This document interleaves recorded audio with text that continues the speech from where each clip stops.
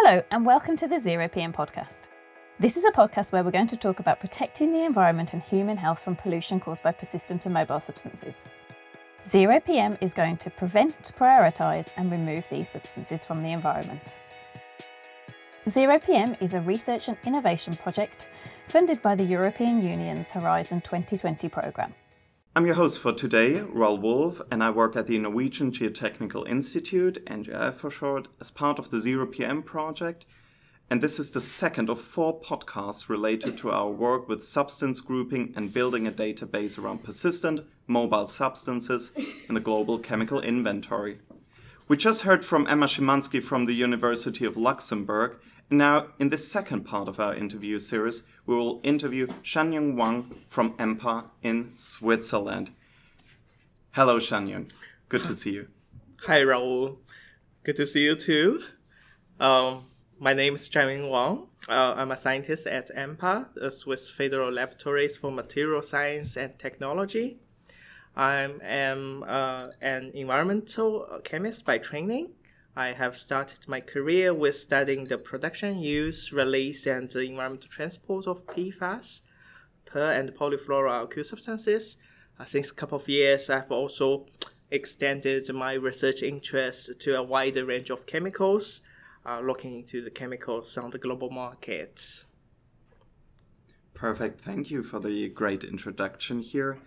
Zhanyun, one key aspect of Work Package 5 in 0PM is the Global Chemical Inventory.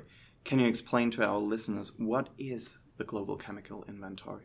So the Global Chemical Inventory is a list of chemicals that have been registered for production and use in different parts of the world. So it provides an overview of commercially relevant chemicals that warrant attention by all stakeholders, including regulators and scientists. Right, perfect. Zhanyun, can you explain to our listeners how you built up this massive global chemical inventory? It started with a very simple question, like how many chemicals are there on the global market? It's not a simple question. Yeah, definitely, but at that time I was involved in a team. They just want to know one number. Yeah. So that's where we started to look into how the chemicals are registered in different parts of the world and trying to find the data.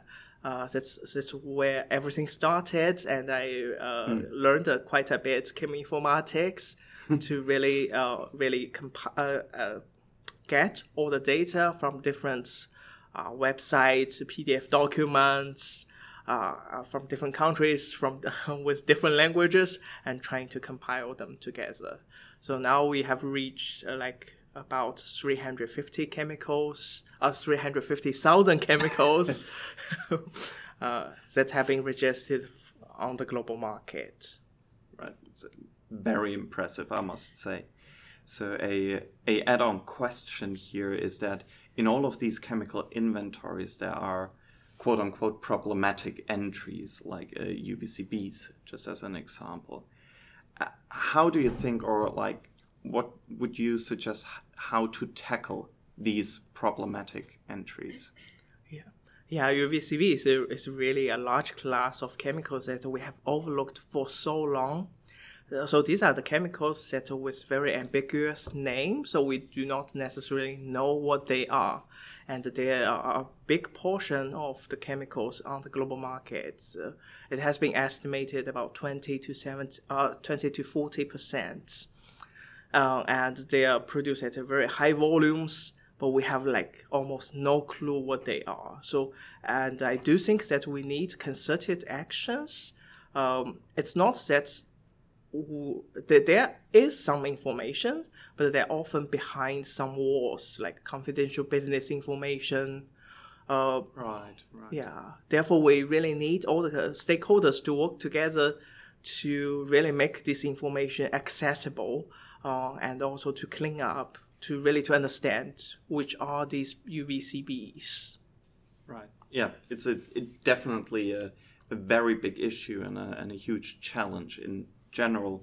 So a follow-up question to this would be, the issue of transparency when working with chemical information data, right? What are your thoughts on this? Yeah, this is a really good question. I have been dealing with it since the very first day of my career. We have generated a huge amount of information, and they are somewhere, but it's just not easily accessible. But I strongly believe with the cheminformatics and with all the stakeholders working together, we can find a way. And I really hope that the 0PM can be a starting point to bring this information transparency for others. Absolutely. Our penultimate question for this podcast episode would be, what regulatory adjustments or maybe even changes do you think would be necessary to better regulate PM substances on the global market? I think I can think of two major changes. Mm-hmm. One is that we need to work together. So using the PFAS as one example, it was regulated in the US in the early 2000s, but it came to Europe like about a decade later or even a little bit later. So actually, if we could communicate better, so when the US regulate them, and perhaps the other countries could also be informed, so we can take joint actions so to make the efforts more efficient. Second, I could think of is we really need to work together with the scientists to really harvest the latest scientific knowledge to inform the policy making. Yeah, perfect. Thank you for all of these answers. And now the final question is since the last episode, not so secret anymore question, but I'm just going to repeat that.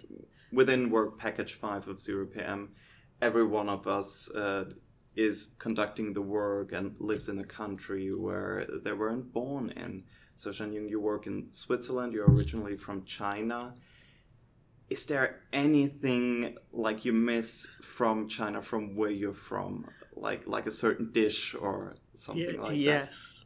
I miss a lot of really good Chinese food. Oh, please enlighten us. Yeah, particularly the soup dumplings. So this is kind of the dumplings with bouillon inside. They're so delicious. What are they called in Chinese? 小笼包. Yeah. I know one place in Oslo that has them. I'm really looking forward to our next 0PM meeting in Oslo. Well, perfect. Zhanyun, once again, thank you so much for joining us here, for taking the time at CTEC Europe in Copenhagen to talk to us. And I hope you have a great conference and see you around. Yeah, thank you so much. See you around. This concludes this podcast episode, but please stay tuned for the next episode in our ongoing series, where I will interview Hans-Peter Arp on persistent and mobile substance grouping and prioritization. 0PM, protecting the environment and human health from persistent and mobile substances. 0PM, zero pollution of persistent and mobile substances. This project has received funding from the European Union's Horizon 2020 Research and Innovation Programme under Grant Agreement number 101036756.